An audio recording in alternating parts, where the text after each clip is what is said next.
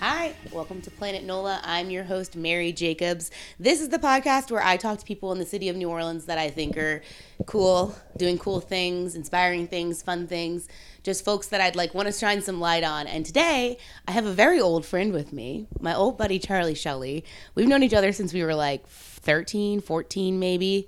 Charlie is a lawyer in the city. He's also a huge advocate here for the local bike community. And a lot of other things. You wear many hats as well, right?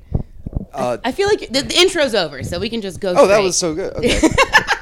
Yeah, some of my hats are just me being obnoxious about things and then being to the point where I'm loud enough that that people start asking me for help on things, and I'm like, oh, okay, are you sure you want to ask me? But that was, yeah, I try not to be... I try not to take on too many things. It's hard sometimes. I know. I literally know exactly what you mean. I think when you are the loudest one in the room about anything, people look to you as a leader. Yeah. Because you're somebody articulating stuff, and not everyone can even articulate what they're feeling. So if you're comfortable articulating it, yeah, people are going to come ask you for help. Yeah, and I don't know if I'm a leader sometimes. I guess I am. Okay, well, if you needed any confirmation, I will give you my New Orleans stamp of leader approval. You are absolutely a leader. You're a leader in your community, 150%. I feel like that's another reason why I started this podcast, is because there's a lot of folks that don't really see that big picture. You play such a really beautiful role in the city. Thank you. Do you think that's true? I want to. Yeah, I think it's true. I think you're actively leaving your legacy, you know? So will you talk a little bit? So I say you're a lawyer. There's a million kinds of lawyers in the world. So can you dive a little bit more into what kind of law you do? Yeah, so I didn't ever... Well, no, I should say the opposite of that.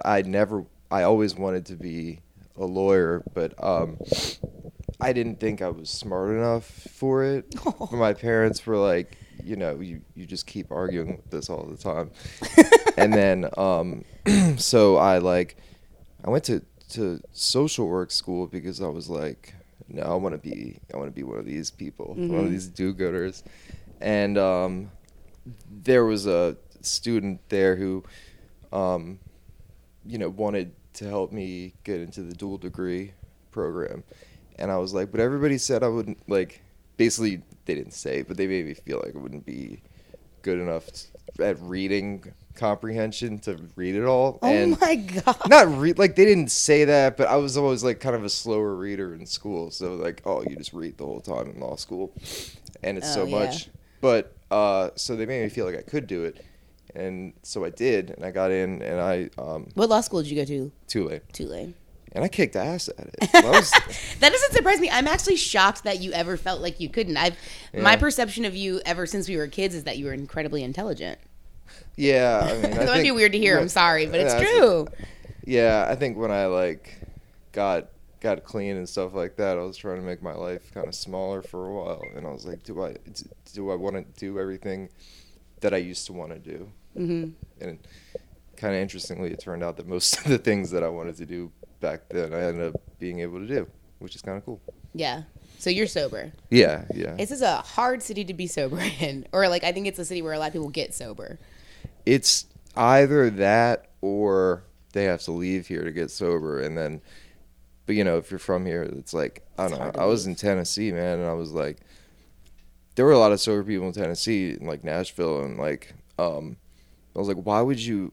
This place is boring to be so it's just so I don't know. I'd rather the only point you'd go to live entertainment or live stuff would be to drink or listen to country music. Yeah, this sounds maybe a little small-minded, but when I went to Nashville and other parts of Tennessee, there's only one kind of music, and that's it. And so it gets boring, I imagine.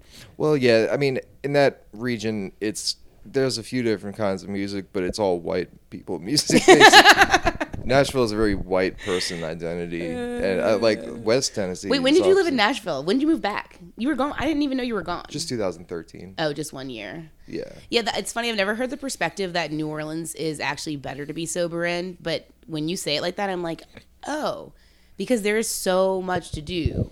People are like, yeah, you get drunk at everything, but actually you don't have to get drunk at everything. There's still so many things to do and see and participate in. I think you have to have a somewhat of a tolerance for drunk people, which I do, fortunately. So that is good. And you also, I think also, like what you said, some people have to leave where they're at.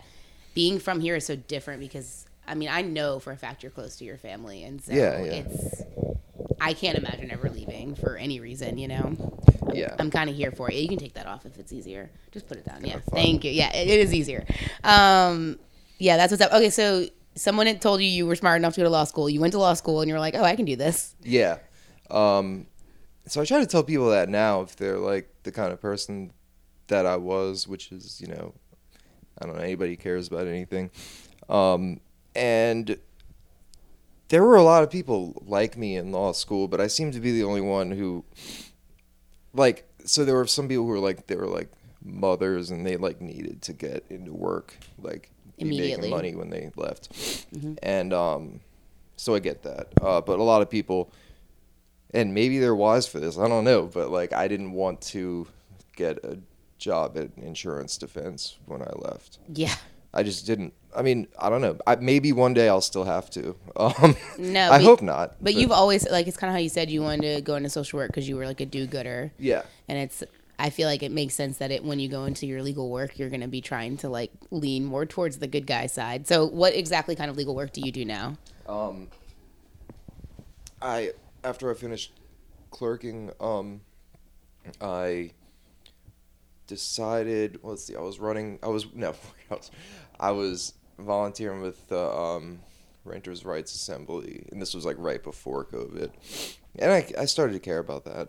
So can you explain the Renters' Rights Assembly to people that have no idea what that is? Yeah. It's exactly what it sounds like, but I think that people might need some explanation. Right, yeah. I told them that I was going to quote-unquote gas them up before I came in, because they want me to go canvassing for them later today, and I'm like, I should go, but I don't really want to. Dude, it's so cold to canvass. Oh, my God. I know, but it's really... We're recording this on that very cold day in January that everyone will remember when this comes out. Yeah, the one cold day. It will be probably the only cold day. Yeah. But like, so before COVID, they were like, I don't know, they'd have like weekly meetings, and I was... Before I was even an attorney, I would like go and hang out with this other attorney, and like I would help with... They would have legal consultations. So they give legal consult to people that are renters. Yeah, I mean, basically like with shitty landlords. Yeah, we're just, you know, I started doing them kind of once I became an attorney, and a lot of it's like giving them form letters and stuff to send to, or like advice on how to sue their landlords and stuff. Or not, I shouldn't say advice, but guidance on how to sue their landlords. Yeah. But so what was it? So you're talking about the Renters Assembly. Yeah, and I don't know. Oh, and then COVID hit. I was sworn in to practice in July of 2020, and so in the middle of COVID, you became a lawyer. Yeah. So the in that period, so like the beginning of COVID, we had like the eviction court closed down. Just by the city, and I think there might have been a state moratorium for a while. Then they reopened, and it was before Congress, decided to do anything at all. So there was this gap in moratoria, basically, for tenants. So we were like, I was still going to these meetings, now on Zoom, and we were like, I think the numbers were like there could be like 30 million people in danger of being evicted. In New Orleans? No. I'm about to say 30 million. We don't have 30 million people here. No. But in the country. Around the country. So you're saying that there was a gap between when there was a moratorium on rent and when we got any of those aid checks. Well, yeah, and there was a federal eviction moratorium in September of 2020, and it lasted until earlier this year. Yeah. Until the Supreme Court said that they had to get rid of it, basically.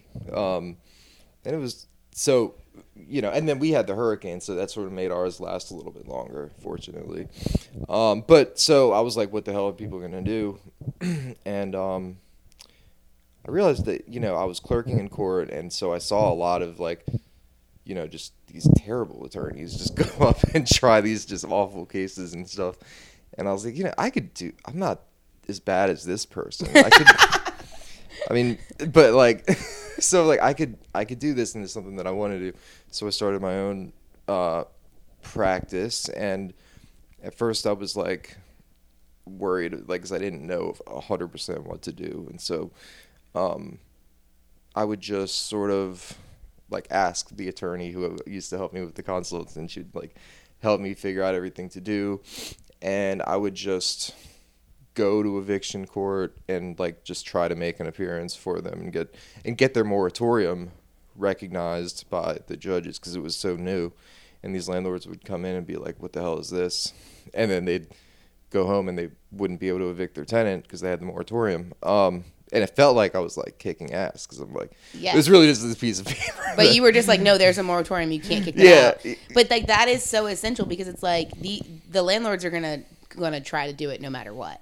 Oh, and even though there was a hold on rent, there are still landlords in our city, I'm probably across with the entire country, that are trying to evict people, even though the federal government and the local government are like, no, actually. Yeah, well, and they don't have to pay rent right now. Right, and the problem was that even though that's true, even though you're not supposed to, there's supposed to be penalties for landlords who do that. And going to be up to like $100,000 if one of the tenants dies after you evict them or something like that. Woo! And not a single person has been charged with anything, any fine. It's not a criminal offense; it's civil, but the Justice Department's supposed to enforce it, and they, haven't done anything. So there are landlords who, and I'm suing at least one of them, who did throw someone out in the middle of the moratorium, and even without taking them to trial or anything. What? And so like, yeah, but the Justice Department's not going to do anything. Yeah, it's kind of like, you can't do this, but we're not going to do anything about it if you do. Yeah, I mean that's how this country. So works. You're kind of you're the lawyer that's keeping people in their houses in the middle of a pandemic. I was doing one of many of the lawyers that is doing this work. That's the kind of work you're doing. I was the one who didn't know what he was doing. But then I was learning what I was doing, and I was like getting my feet. It's almost 2 years. How do you feel now that you've been lawed up? I feel like I still have no idea. But you've done a lot of really good work. Yeah, yeah. You also give people their security deposits back, which I love. So that was one of my original things where I started to feel like, okay, I can do this, because I would just write demand letters to landlords, and a lot of times. Okay, so I want to preface this that like if you've ever been a renter and you've never gotten your security deposit back, you know the feeling of how much rage enters your body when you leave that apartment and you're like, everything is pristine, and yet you get to keep however many hundreds of dollars that I gave you as like a promise that I'll keep this place nice. It is so, they'll be like, oh, the paint was chipping in the bedroom. Right. It's so messed up. And that was actually the first thing that made me think like maybe I should do housing stuff, because they passed a new law in 2018 that basically brought Louisiana in line with most of the other states, that says that, if they don't return your deposit in 30 days after you give them your forwarding address, after the lease is ended, then you can sue for 3 times the amount of the portion that was wrongfully withheld. And that's a lot of money. Damn, hell yeah. And you could even possibly get attorney's fees. So I started thinking like, man, there's nobody wants to do these.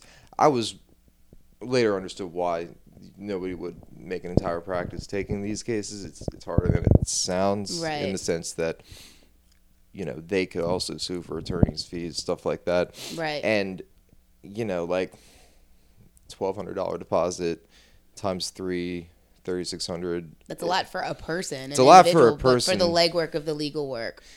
Yeah, people start. Well, to them, they only lost $1,200. So like they see the 36 as like maybe it's something that could be awarded. But like, a lot of times they just, I understand, don't want to go through it. Yeah. But I was writing a settlement letter for one of the early cases that I took. It's the only one that like I still have from like, I think it was might have been the first lawsuit I ever actually filed with my name on it. And we're still going on. I know, it takes forever. Well, this dude was dodging. He was hiding from the people who were trying to serve him. Allegedly, that's what one of my servers said. And classic. Yeah, but I mean, we got him though, and we're working on it. But So why do you feel so strongly about this? What is your tie that binds? oh man, I mean, besides the fact that it's the correct thing to. well, man. I mean, It's like the justice of it. I guess like why do I don't know, why do I so there's like a million things that I care about, and I could probably eat with equal concern or like moral Vigor, fortitude, take this on and be like, this is important. So I don't really know, but I can give answers, and it's like, after Katrina and people lost their public housing and stuff, and it was demolished, and then so how the legacy of how they built the city back to be like, to not give people the right to come back, basically.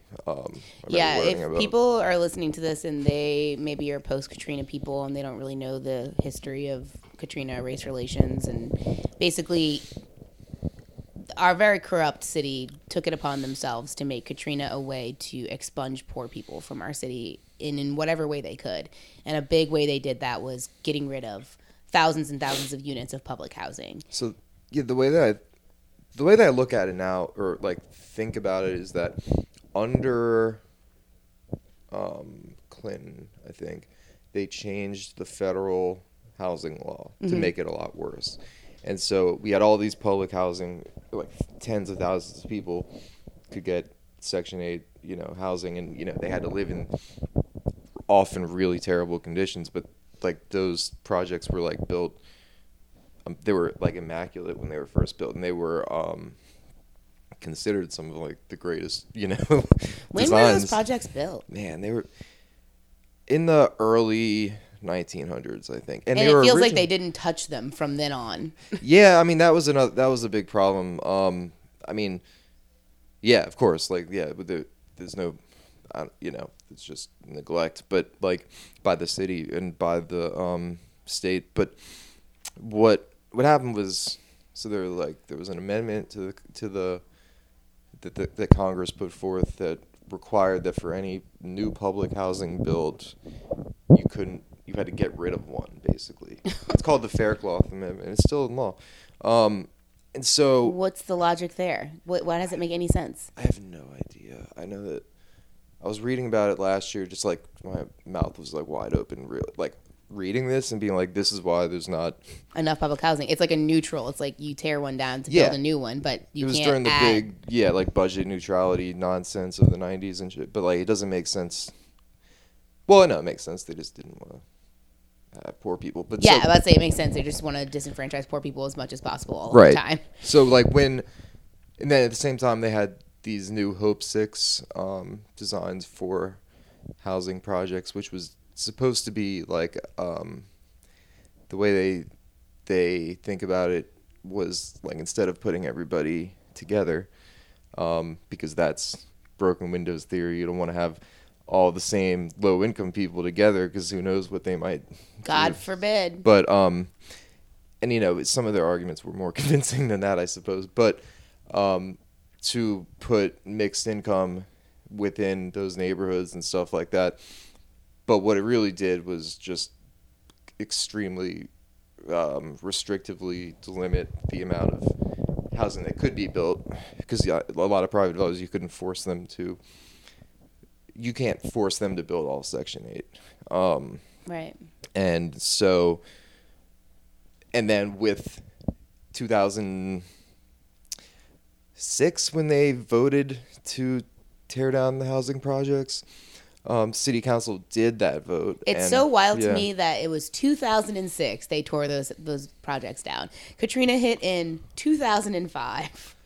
I could be wrong about that. I just know that even if it were 2 or 3 years after, the fact that it was so fast, it was like such an immediate decision. It gets crazier than that, and that's that there were protests about it. People from the housing developments didn't want it to happen, and so they went to protest. They locked them out, and they had the police like tase them and stuff.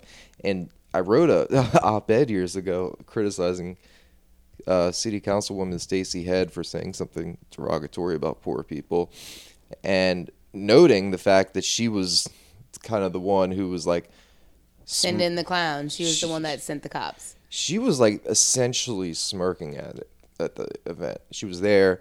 She didn't care at all. And anyway, yeah, she's rude. She's bad. I don't have respect for somebody like that. I don't blame you. I feel like the disenfranchisement of all of our city's most impoverished people is like the history of New Orleans now. I feel like, especially post-Katrina, I feel like that has been the mission on so many of these things that have passed. It's like, how can we push out as many poor people as possible? Yeah. And now people are starting to push back and be like, well, maybe that was important not to do. But the thing is that, like, so once we get rid of those housing projects, now we can't build new ones because, the grandfathering in of the amendment, Fair Cloth Amendment, we can't build anymore. We had them, we tore them down. We can't. But they couldn't rebuild them there, even though because they said one down, one up, or it's just been too long. Yeah, that's my understanding of it. Like, and there's no will. There's no will anymore anywhere to have that kind of mission to put like low income people first, or like make their lives not terrible. And so, in a lot of ways, I think after Katrina, it hit us quickly because we were an opportunity, like the shock doctrine, we were like the opportunity to like implement these radical liberal changes all at once. Mm-hmm. But I mean, that's just everywhere now. That's this whole country, and they'll do it as soon as they get the chance anywhere. Yeah, you're not wrong. I feel like the housing situation in New Orleans right now is just the most bleak I've ever seen it. I mean, I feel like people say this all of the time, but it only feels to be getting worse. Yeah. The hurricane, I don't know I know that the hurricane made it a lot worse. It took a lot of stuff off the market. Are you talking about Katrina? No, Ida. My bad. Yeah, last year we had Ida. Yeah, Ida. Yeah, I knew you were talking about Ida. I was like, listen, you can't say the hurricane because in my brain there is still the hurricane. Right. So Ida took a lot of stuff off. Ida was nuts. So many things came off the market, but also a lot of people left and did not come back. Yeah, you would think, but I think it must have taken more houses at least temporarily offline than that checks out, yeah. And also, I mean, that's the other, like, insurance is just not paying these people. And so if I'm not defending like landlords or anything, but if you are a landlord and you have to like fix something, if you got to pay the bills, and all of a sudden you're not getting $50,000 out of your claim to fix the roof or whatever, I mean, that you got to get it from somewhere, and exactly. People still have to go to their so it's really maybe people shouldn't own houses as businesses. I don't know. That's just an idea. Yeah, I mean, ideally. If they can't invest in it, you know what I'm saying? Like, oh, you can't fix this big thing you bought as a business plan? Then maybe about a good business for you. That's true, but then who are the people it's a good business plan for? It's the people who can afford it, and the people who can afford it are the worst ones. They will never give us the time. I think the smaller people who might like the people that own like one or two is what you're saying. Yeah, and they're not all good, but like even the ones who are kind of like jerks, they're at least like they have to face their tenant. Mm-hmm. And it's hard unless you're like a sociopath. Yeah, that makes sense. It's not like a big property developer where there's like people that come down and like there's not like a long line. Yeah, Charlie, we have to take a break. Oh wow! Okay, cool. How do you feel about that? Okay, we're gonna take a break. We'll break. We'll be right back.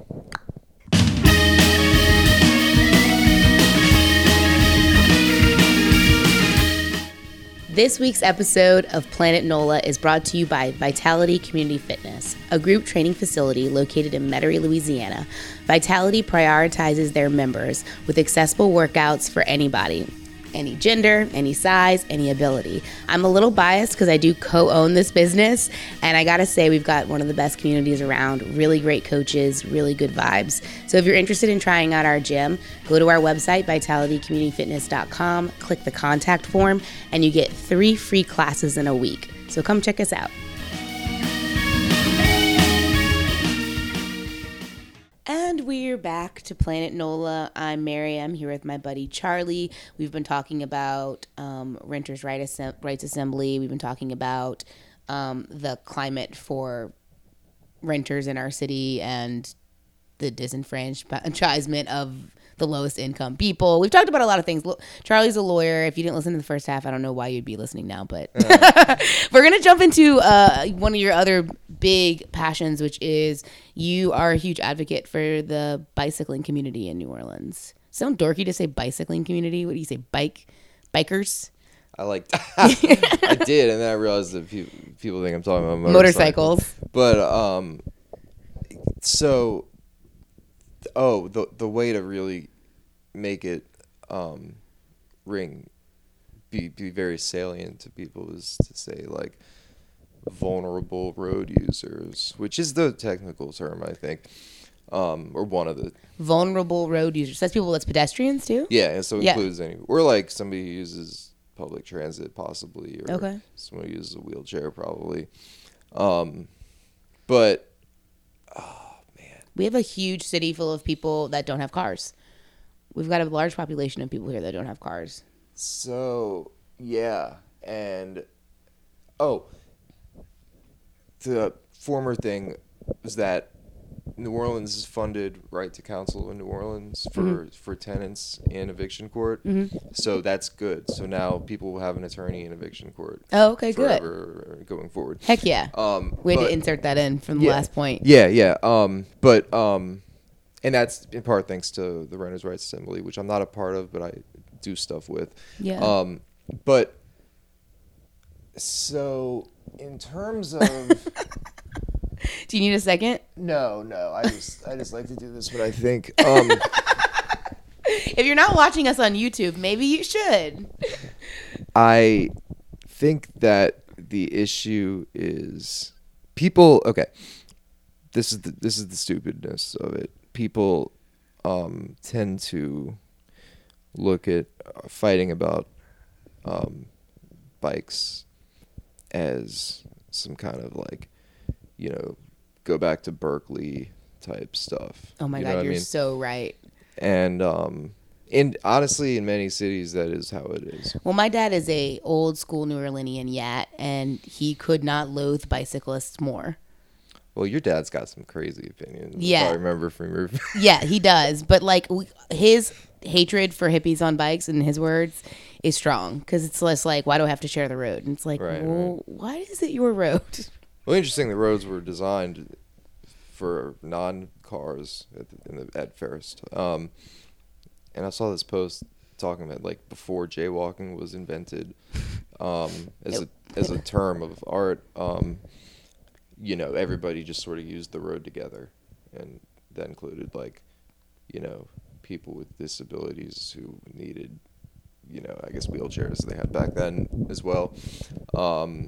Bikes, which were extremely popular in New Orleans in the 19th century and now, but like early. I feel like so many other countries still function with pedestrians on the road, bicyclists on the road, cars on the road in unison. Yeah, but they have to live in a world where all the cars are designed by the same companies, which basically just design cars nowadays just to be able to kill people. Yeah. So like they have pretty high maybe not in like parts that have like poor infrastructure, but like like China, like Vietnam, and like they do really operate in tandem, or India parts, but like there's some serious fatality it's issues. Dangerous. It's not a perfect system is what you're saying. I think I was thinking of like one time I went to Denmark. Oh yeah, of course. And Denmark was a bicyclist's heaven. Oh yeah. Oh, they have a whole other lane completely protected. You have your own signals, like.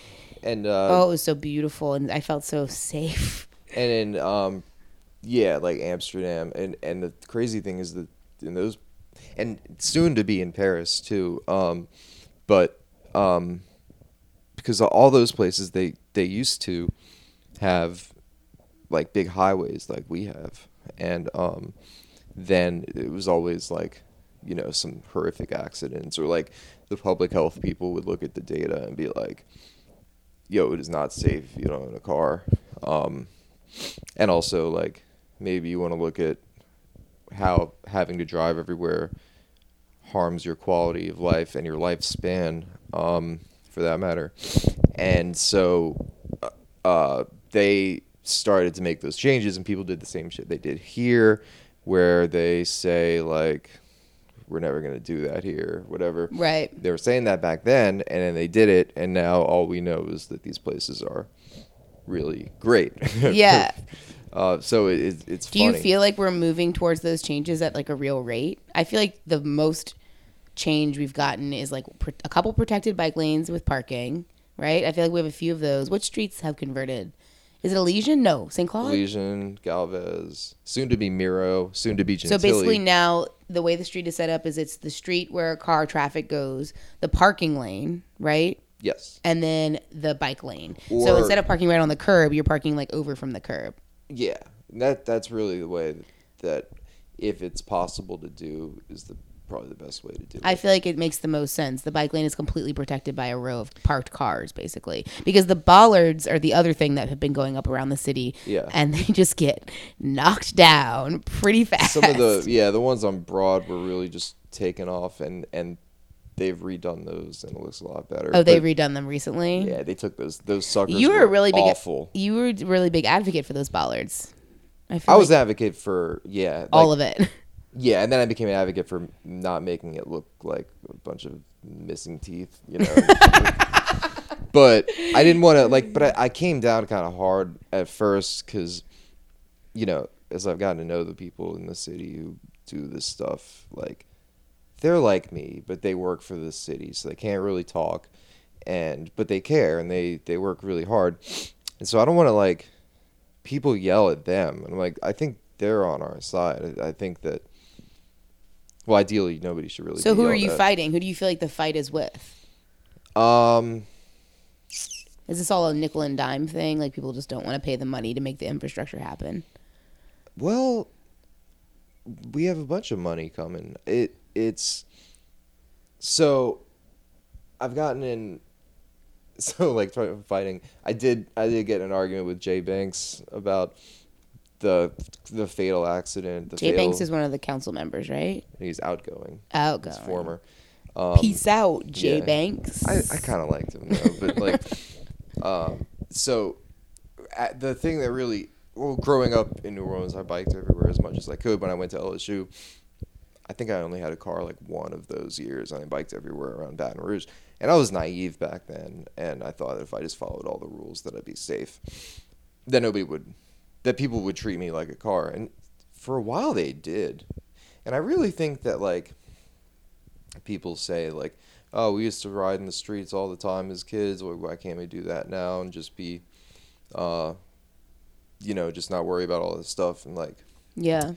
But cars weren't built to where their fender was literally at your parallel chest with your vital organs, and also and to be fair, traffic fatalities have gone down since when they were kids, but that's not because of the car build. That's because of laws and better design.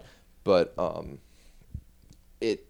we used to live in a world where we didn't design everything for making money immediately. What do you mean? Oh, I know what you mean. Okay, so you're saying it's if they're going to put the money into it, it's where are they going to see the return? Is that what you're saying? One time this guy tried to run me over. He was a food delivery guy, and I smashed his window because he tried to assault me. Oh, God. And I felt terrible. He tried to call the cops, and they asked me to press charges, and I didn't. Uh-huh. And I thought about it later, and this dude tried to run me over. Yeah. And I was following the law and everything. And was that in New Orleans? yeah, I was on Nashville by Ferret. Nashville by Willow. So dude tried to run you over. You got off your bike, broke his window. I was still on my bike. I just threw my lock at his car because he was like swerving into me and stuff. Well, good. Oh yeah, no, I feel like I hope you feel good about that. Makes me feel like a badass. Yeah. But I felt bad for him. Well, because, sure, but why? Well, because I don't know. Like he's got like he's delivering food. He's like 50.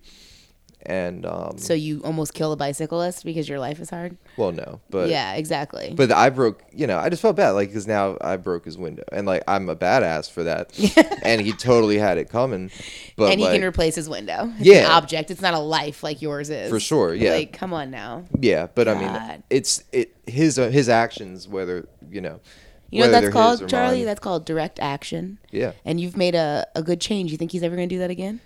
I don't think so. Yeah, well, look at that. Direct action works, y'all. But I feel, that is true. I think about that as well. He will not do that again. Yeah. But no, I just felt bad because like if you're really angry at somebody, it's easier to not be angry at somebody if you kind of like look at them and feel compassion for them, and so. I don't know. I just felt bad. This dude was delivering food, and that now he had a big bill that he caused. But yeah, I still felt bad about I know it. what you felt bad about. You don't feel bad about this. Moving on. But the fuck that guy. I don't care. Fuck that guy. But the point is, I will never hear you on this. but this is the thing with designing everything for cars. For like why we can't have where we just ride and like. Why the world isn't like it was when these people who were against bike safety say, well, we didn't used to have all these bike lanes. So why we don't live in that world anymore is because, every other driver is literally trying to make money on the street immediately. They're like right. Uber drivers or they're food delivery. Or it's just people like going to work, coming from work, rushing around. Yeah, and that too. But like how much transit would be depleted if people didn't have to commute to get to work or make money?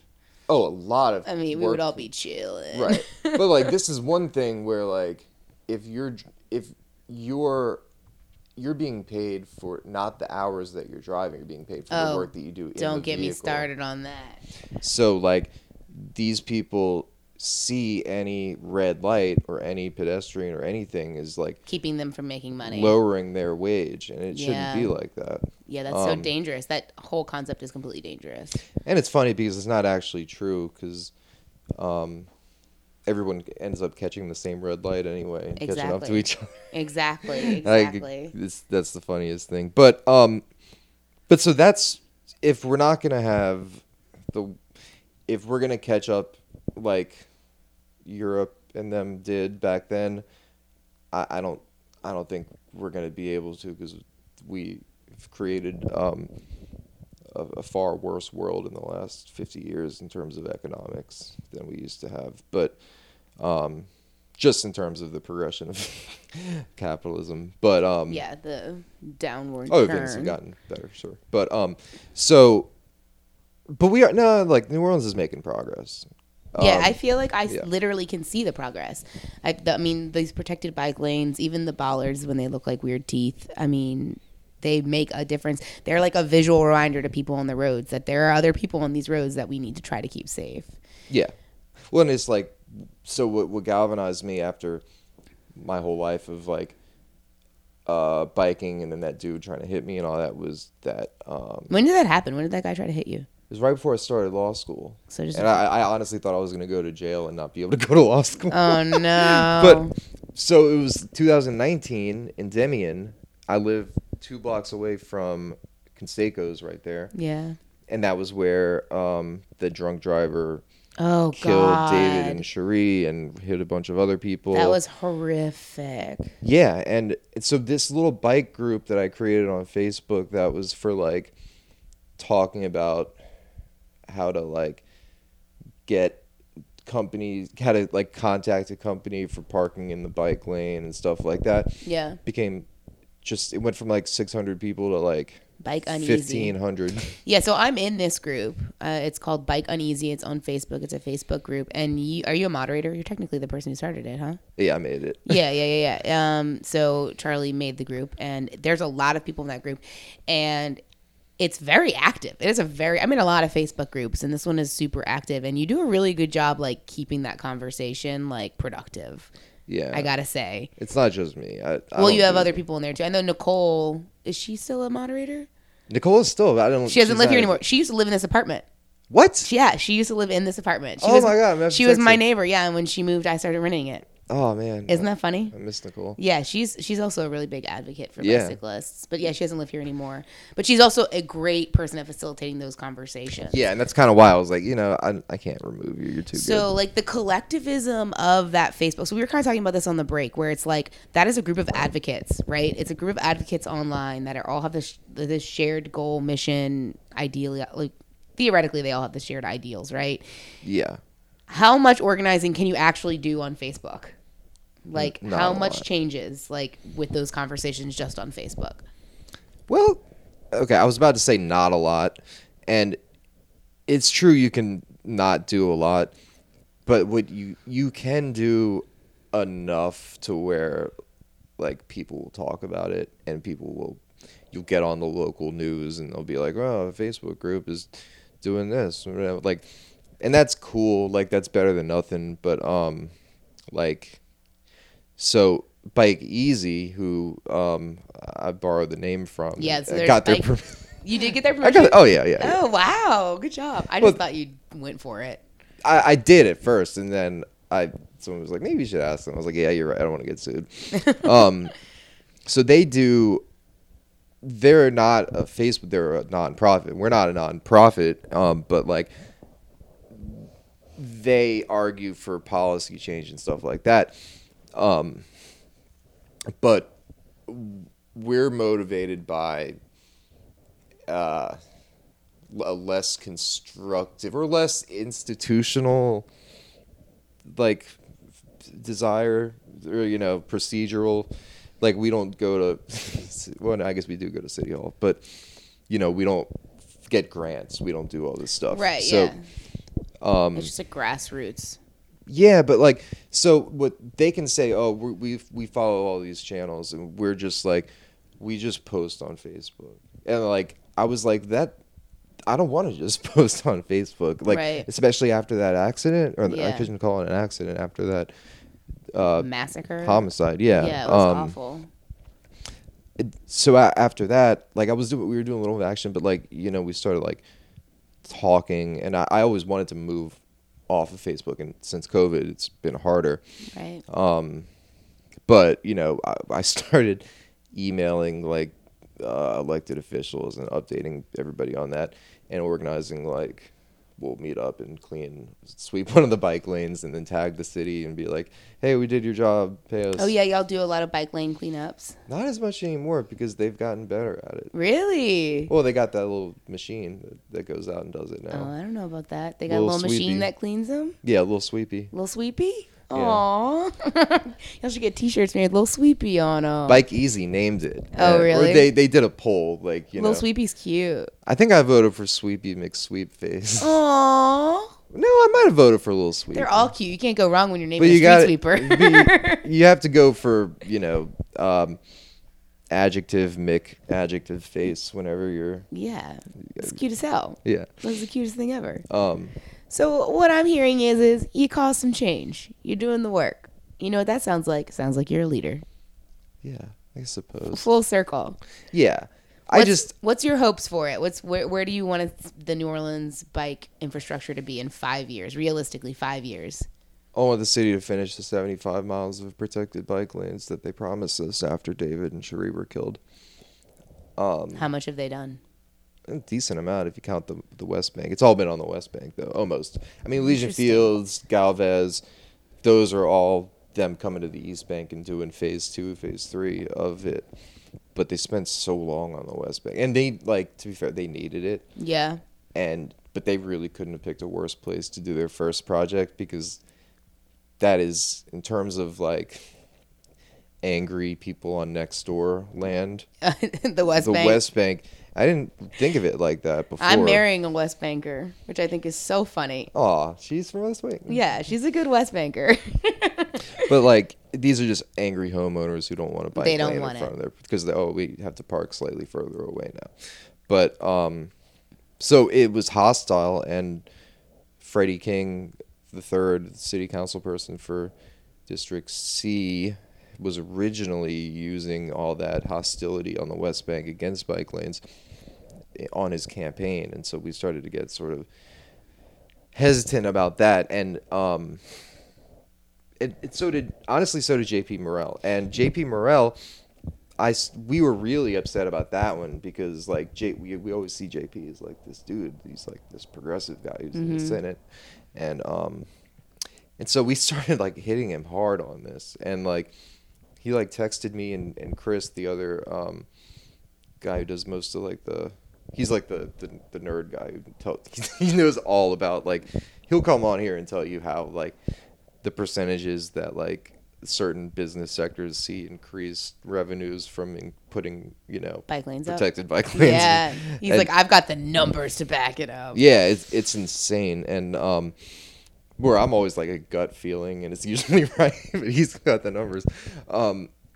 So we went out to lunch with him, and we were like talking, and I love JP now. Like it was a good feel meeting. Very good about him. But I mean, he's gonna be more. I don't know. He sees it. He sees our side, and I think he always sort of saw our side. But when he came out like that, he was sort of like playing to the people, which. Right. I mean, I guess, why would I expect any different from a politician? Yeah, it's a politician. Yeah, that's what you're going to get. So we're still waiting for the 75 miles to get finished. I wonder, y'all have tabs on how many are completed? Is there a way? You can check it. Good. Moving New Orleans Bikes is the subsection of the city DPW page. That's what's up. Well, we're running out of time, Charlie. Can you believe it? Can you believe that this has just flown by? No. Is there anything we didn't talk about that you're like, we should have talked about that? No, just go follow the Renters' Rights Assembly. Go follow Bike Uneasy or whatever. Yeah, be nice to bicyclists. Yeah, do that too. Yeah, please make room. I mean, they're human beings on top of those things. Like, be kind. So I ask everybody the same last question, and I never prepare them, so I'm sorry. Oh, that's all right. You understand the premise of this podcast. I just like to talk to people that are doing interesting things, maybe people that wouldn't otherwise have a platform. Yes. Who's the first person that comes to your mind that I should have on here? I knew you were going to say that. Christ. You just said your friend Chris. Maybe, is that who? Oh, Chris for bikes? Chris, for sure. It could be anything. They could talk about anything. Like, who do you think's doing some work that would be good to give a platform to right now? After a moment away of wanting to get it right, Charlie has his recommendations for the podcast. Who do you think should be on it? Well, Mandy Landry. Okay, so who's Mandy Landry? She's a representative. Oh, okay. She's my friend. But she ran for Walt Leger's seat in the state legislature, and she's the most. Well, it's weird because she was always my friend, and we met doing like repo rights stuff. Mm-hmm. But she's amazing. Badass. And she's like probably the most progressive legislator in the entire state. Well, hell yeah, I want to talk to that person. And then you had one other person. Yeah, I think Frank Southall is Franker. I guess if you want to do someone local, someone from New Orleans, Daiquiri Jones. Those are. Oh, I feel like I know Daiquiri. You might know Daiquiri. Yeah, I've Daiquiri seen is just somebody who's. I've from definitely here, matched with Daiquiri on dating sites. I guarantee you have. But I mean, so Frank. I mean, I don't want to diminish Frank just because he's not from New Orleans, but he's lived here for like 10 I interview years. transplants too. Okay, I do. Well, either one of them. I'm sure one of them wouldn't want to do it. Frank would definitely. What kind of work does Frank do? Well, Frank works for Jane Place Neighborhood Sustainability Initiatives, which is sort of the hub for giving rise to the Renters' Rights Assembly. All right. They're not affiliated formally, but Well, hell yeah. He's like he's the anarchist I get along with the best in the world. I love that. I'd love to have an amicable anarchist on this podcast. Yeah. All right. Well, that was it. So thank you so much for listening. If you watch us on YouTube, thanks for watching. This has been Charlie Schully. I'm Mary Jacobs. This is Planet NOLA, and be in touch.